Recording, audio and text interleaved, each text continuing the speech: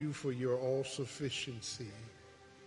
We thank you for Jesus, who died in our place that we may have a right to the tree of life. Thank you that in submission he suffered silently, took our pain, took our disgrace, all that we are, he took upon himself. And he died in our place. But God, we rejoice this morning because he got up with all power in his hands. So God, give us the mindset of ministry to forget about ourselves, to concentrate on him and worship him and glorify yourself through this service. In Jesus' name, amen. Let's get the Lord a hand clap. Come on now. Praise his name. Hallelujah. Hallelujah. Hallelujah. Hallelujah. Hallelujah. We are blessed by the best. Easter is not about candy and eggs, dresses, suits, family, dinners, malls. Easter is about Jesus, the Christ, the Son of the living God. In Matthew chapter 26, I want to look at 26:1 and 28:1. And I want to look at the context of Matthew, because Matthew wrote as a Jew, depicting Jesus as the Messiah King. Mark depicts him in the second gospel as the servant of Jehovah. Luke depicts him as the Son of Man. And then, of course, John depicts him as God, the Son. In Matthew 26:1, it says, "And it came to pass when Jesus had finished all these sayings, that he said unto his disciples," and I want to pause because I want to, for a few moments, deal with specificity. What were these sayings? It is believed it was 6 sayings that Jesus was dealing with. And as we look at these sayings, we can almost trace his steps, moment by moment, into God's will. Chapter 23, he said, "Woe to you scribes and Pharisees, hypocrites."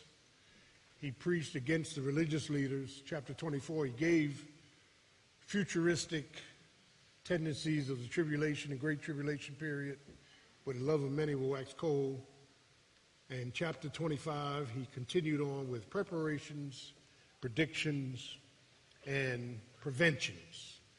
When you get to chapters 26 and 27, Jesus is laying out all of the things that will happen both to him and to his surrounding disciples in plain form. I need to say that when I look at this, I'm astounded that he was elaborating upon, amen. He hung around the Mount of Olives his last week, a week we call Passion Week. And chapter 26, verses 1 to 7 is about Wednesday. Wednesday, he was with his disciples, and on his way towards Jerusalem, he saw a fig tree, cursed it. He saw tender leaves with no figs. It was a picture of Israel with religiosity but no relationship with God. We can look saved and not have the things that saved folk have. Do I have a witness? Yeah. And he cursed the fig tree. Then he, amen. Josephus, a Jewish historian, says at this time of Passover, there were over 2.5 million Jews. Each 10 Jews had to have a lamb to take to the temple and slain at Passover, and they believe 250,000 lambs were slain, and the blood inadvertently got down into the brook of Kidron, which Jesus had to cross. So he was reminded of the shedding of blood. And when, of course, he drew closer, he told his disciples, go and prepare a room for me. And they went to the upper room, prepared it. It was there that he instituted what we call communion, but it was really the new covenant in Jeremiah 31 to replace the Mosaic covenant. He was replacing covenants before his death, because Jeremiah 31 is futuristic. I will. Here it is. And on the third passing of the cup, he instituted communion, and the bread and the wine speaks of forgiveness of sins and grace. Are you with me? So Jesus was doing all that. Then he went to a place called Gethsemane. Gethsemane is called olive press, where he prayed till sweats like drops of blood fell off of his brow. And then Judas and the soldiers came to lock him up. And he went through 2 different trials. He went through a religious trial with Annas, Caiaphas, and the Sanhedrin Council. The Sanhedrin Council was composed of 70 elders, but 2 of them were missing: Joseph of Arimathea and Nicodemus, who were saved. They were not in this council meeting. And then he had another trial, a civil trial of Pilate and Herod, and back to Pilate again. And it was Pilate that said, I find no fault in him, dismiss him. And the Jews threatened Pilate and said, there's only one God but Caesar. And if you don't crucify him, we're going to tell Caesar. And it was then that he said, do what you will. And they released Barabbas, a thief.